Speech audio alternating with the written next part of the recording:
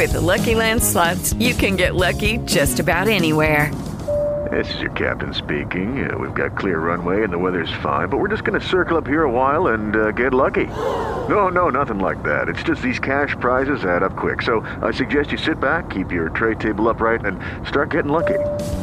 Play for free at LuckyLandSlots.com. Are you feeling lucky? No purchase necessary. Void where prohibited by law. 18 plus terms and conditions apply. See website for details.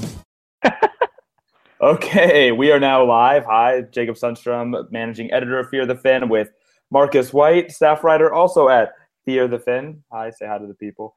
All right, friends. So this is actually working this time. So this is already like 100% better than last time we tried to do this. We're now 5 out of 6 games into the Sharks' preseason schedule, which means real, actual hockey is almost here. You were able to watch at least the third period of last night's game, which was a 3-1 loss to the Coyotes. Jonas Donskoi scored. What's kind of your takeaway from last night's game? Well, so I guess my biggest takeaway from last night's game is who did play and who didn't play. Michael Haley draws into the lineup last night with Joel Ward out. I think that more to Haley speaks to how well Tommy Wingels and Matt Nieto have played in this preseason. I think I would read into it, maybe I'm reading too much into it, that none of the young guys have kind of assumed the responsibility and, really taken a spot from one of those older players. And if they had, I think they would have been in last night, which was seemingly pretty much a dress rehearsal for the regular season. DeBoer said that, most of his veterans would just play in that one game. Some might play in 2, but if necessary, they'll call up guys from the Barracuda. I think you'll definitely see Goldobin, Gaudreau, and LeBanc get another chance tomorrow, but I think the biggest takeaway is that they did not play last night. Yeah, and even if we assume that that's true, right, that those guys are not going to make the roster or whatever, I don't really understand the decision to give a guy like Haley that kind of valuable ice time and that valuable game time. That seems to me just terrible, terrible coaching decision. Michael Haley does not need practice beating the shit out of somebody. He's really good at it. He's done it for many years, and I promise you could pull him out there on Wednesday cold, and he could try to beat the shit out of whatever goon the Kings roll out onto the ice. So I mean that's just unforgivable because these guys only get so much, ice. There's only so much ice time to go around, man. You got to give one of these kids, especially a chance against an actual NHL lineup, such as it is, given that it's Arizona, of course, but the chance to play with actual NHL players. Yeah, this is a huge opportunity for them, and you're taking it away so that Michael Haley can go get his knuckles broken. I just don't get it. That makes no sense to me. Well, Haley had only played in 2 preseason games before last night, which I think could have weighed into DeBoer's decision. If they are going to send Haley down, maybe they wanted him to get another preseason game. But I agree. I think it really would have been a good look, to see a player like Goldobin or a player like LeBanc, see if they could have played in that third line role that Joel Ward was going to slot into last night. You know what you're getting with Michael Haley. I don't know if you know exactly what you're getting with those other 3 guys, and I think it would have been a valuable opportunity to see what they could do. But, maybe DeBoer doesn't want to give any of them an edge until the preseason's actually over, and he would have been kind of forecasting who was going to make the Sharks lineup by playing them last night. But I agree. I think it was a valuable ice time that one of them could have gotten, but in his defense, they had played 5 games in the preseason up till last, I believe 4. I'm not sure how many preseason. 4 preseason. 4. So they played 4 preseason games. They've played in every single one of them. But I agree with you. That was Arizona's NHL lineup. That would have been a really good barometer of at least one of the players. We'll see what kind of lineup Anaheim ices tomorrow. I think they're going to probably play a pretty good team. So I think DeBoer will be able to get a pretty good judge of what some of those guys are capable of. But it does feel a bit like a missed opportunity. And even to me, if you want to give a guy, kind of a veteran guy like Haley, some more ice time or whatever, I would still much rather have a guy like Ryan Carpenter getting that anyway. Yeah. That's a guy that has put in his time, that led the team in the Barracuda in scoring last year. Great organizational guy, good dude. If you want to do something like that, and that's fine as a coaching decision, give it to Ryan. That guy deserves it, and you send him packing this early to keep a guy like Michael Haley. That's insulting, honestly. Well, he thinks I disagree with it, but DeBoer thinks that there's still a role for guys like Michael Haley in the NHL. He was asked about it on Wednesday. Haley got into a scrap, and he was asked about, if he's going to have a chance to make the team. And he mentioned the Sharks' record with Haley in the lineup last year was really good. And he referred to him as an important part of the team. I'm not saying I agree with it. It's just what Pete DeBoer's reasoning was. And I can see, as a coach who's been around a long time, who, respects the game, and I think and loves the game as much as he does. I think, they see a guy like Haley, they see how hard he works, they see, he is a good presence in the locker room. I think, that could often be overstated, but to guys, in the locker room, that's important to them. But I agree. I do think a guy like Ryan Carpenter, especially, like you said, leading the Barracuda in scoring last year, he can play center, he can take faceoffs.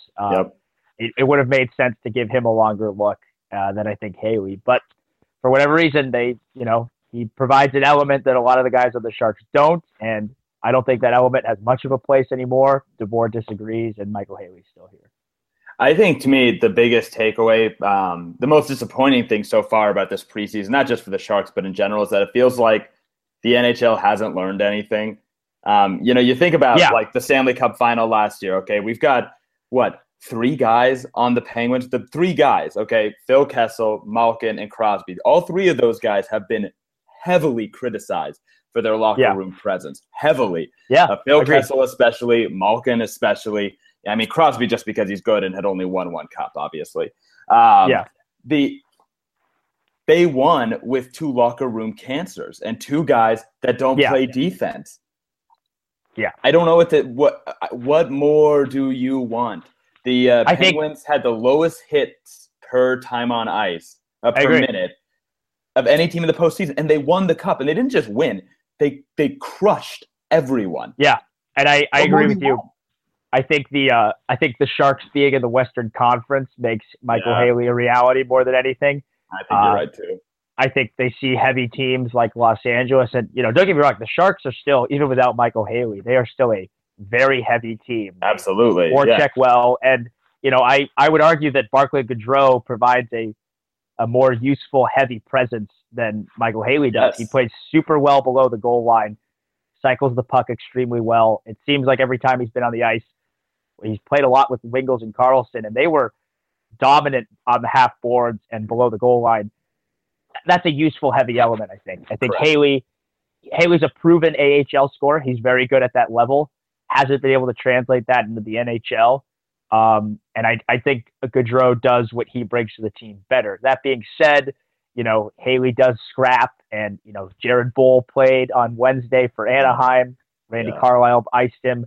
I'm not sure if Los Angeles has an enforcer type, but that could be a reason that Haley's kept up, especially on that first part of the trip. But, with San Jose going east and playing against some of these fast Eastern Conference teams next week for the next 5 games of the regular season after the first, maybe Haley's time with the team doesn't last long and one of those young guys gets called up. Right. Yeah, and obviously that's definitely a possibility. So I mean, I think now we're kind of at that point where, with like you said, the veterans played last night. They're probably not going to play tomorrow. Not most of them, anywhere. Not the big guys. I assume Thornton's not going to play, whatever, and what have you. What do we think about some of these guys, some of these bubble guys? I mean, is anyone going to make the team here out of any of these, like these, the LeBlancs, I mean, I certainly don't think Meyer has any shot. He's going to have to play in the AHL just to get to game speed, whatever. But, I mean, anything like that? I mean, do any of these guys even have an outside shot at this point? I think they do. I think Goodrow probably has the best chance.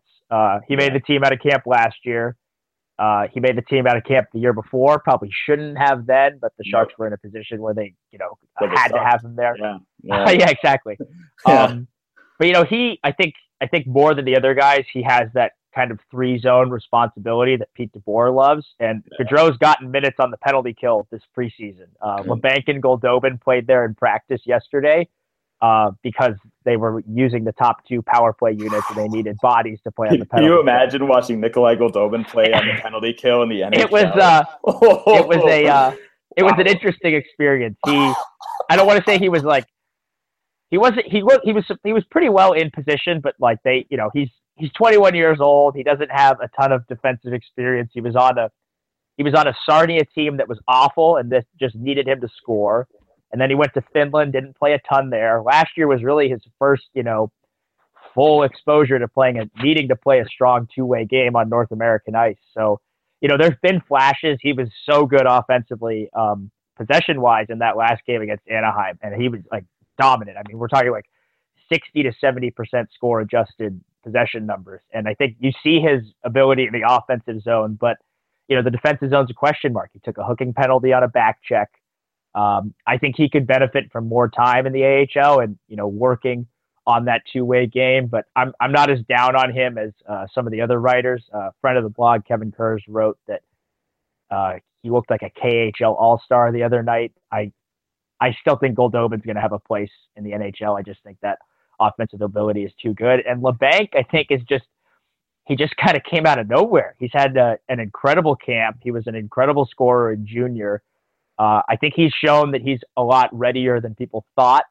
I don't think he's going to make the team right away, but if I had a hot Sharks take to drop, I think LeBanc is the first call-up before Goldobin is this year. I think that's how well LeBanc has played and how he's kind of, taken the reins here. And I think you can trust him a little more defensively than you can Goldobin. But that's not to say that Nikolai Goldobin is a lost cause. I think the Barracuda are going to be very fun this year. And to start the year, you could have all of Goldobin, Gaudreau, Meyer, and LeBanc down there. Very promising for the Sharks. And with Tim Heed also. That is going to be just a freaking I would be happy to go to several Barracuda games this year. They're going to be good. Yeah, they're going to be – it's kind of reminiscent of the Marlies last year, a lot of young talent and the right amount of veterans. Whether they can take the reins, that remains to be seen. But I think they're going to be very fun, and it bodes well for the Sharks' future. Yeah, absolutely. I think something that's worth going into, at least at some point in the future, something I thought about before, is that I know we talk about this kind of the two-way game thing, right? And it's kind of like, okay, right. So if you could have a guy that is like a +3 on offense and a +3 on defense, or a guy that's a +8 on offense and a 0 on defense, which guy do you take, right? In the NHL, they're always going to take the first guy. And I think that that's a huge flaw because scoring is so hard in the NHL that I think that if you have the right line mixture, which is your job as a coach, spoiler alert, that you can have a guy out there that's a defensive liability and still, control the puck more often than. I agree. I think, if you can shelter a line pretty well, but I was looking at some of the usage last year, and DeBoer didn't really shelter anyone. There was a lot of even, amount of defensive zone starts, which is, why it kind of amazes me. And, we can get into it a little bit. I don't think Chris Tierney is going to be a liability as the third line center, but, he didn't face extremely tough zone starts last year, and he wasn't a great possession player, and the Sharks' quality of competition too didn't really diversify that much from line to line. We're talking about a 0.1% difference from each player. So I agree. I think if DeBoer did want to shelter his lines more and use guys in like a sheltered role, I think you'd absolutely take a Goldobin. But he's pretty. I think last year showed he's pretty consistent about pretty much lining up guys, wherever. We saw Nick Spaulding line up against Sidney Crosby when the Sharks had last change in the Stanley Cup final. DeBoer wants solid two-way play from everybody, so he doesn't really have to worry about matchups, it seems. Right. Yeah, he's definitely – I know that Todd McClellan was really heavy on line matching, and so that's something that certainly I had become accustomed to. I think we knew kind of from the get-go that Pete DeBoer was certainly not going to be to that extent. But yeah, the fact that he doesn't really do it at all is it's not great. That's a little concerning for me. And I think that a lot of people are going to get a really rude awakening with Chris Tierney this season. And I don't want to be too hard on the guy because I do think he's a good fourth line center. Kid is not good enough to play third line center in the NHL, and he is going to get eaten alive. And it's going to be. I think he can definitely get there. I think he's got the skill. Sure. Yeah, he's still extremely young. Yeah, absolutely. And they've definitely, DeBoer said he's earned the shot at the third line center, and I think after that playoff, you got to at least try him there and see if he's improved. But DeBoer's even said he's like, it's not going to be the worst thing in the world if we move him down to the fourth line because it's all about creating mismatches. I think if Meyer was healthy, we'd be looking at a different situation, because I think they were really going to give him a look with the Joes up top. Yeah. And I think that's, him being sick kind of put a wrench in the whole exactly try-outy thing. I know, and I agree. Yeah, you're right. And they don't see, I think Goldobin could be a fit up there, but they see Meyer's two-way game is stronger and a better fit with the Joes. And I think so too, because then because it allows Thornton especially to take more chances and be more creative. So I think that's smart on their part, to be honest. Yeah. And I think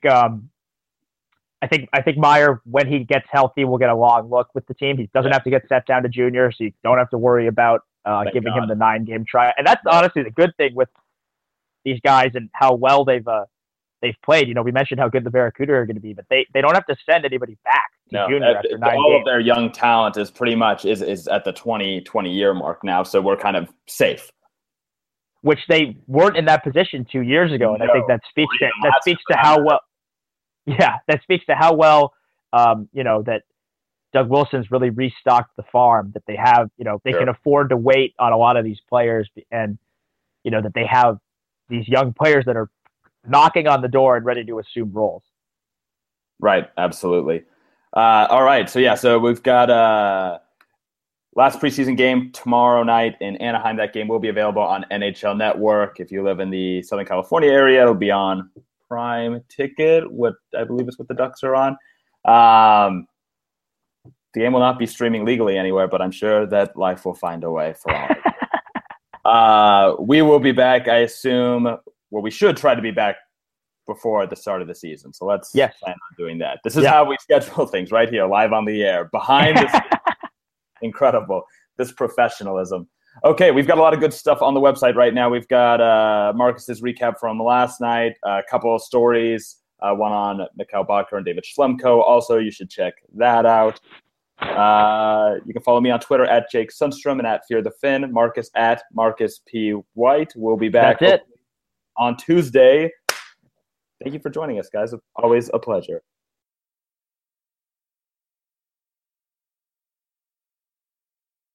Hey guys, it is Ryan. I'm not sure if you know this about me, but I'm a bit of a fun fanatic when I can. I like to work, but I like fun too. It's a thing. And now the truth is out there. I can tell you about my favorite place to have fun. Chumba Casino. They have hundreds of social casino style games to choose from with new games released each week. You can play for free anytime, anywhere. And each day brings a new chance to collect daily bonuses. So join me in the fun. Sign up now at ChumbaCasino.com. No purchase necessary. VGW Group. Void where prohibited by law. See terms and conditions. 18+.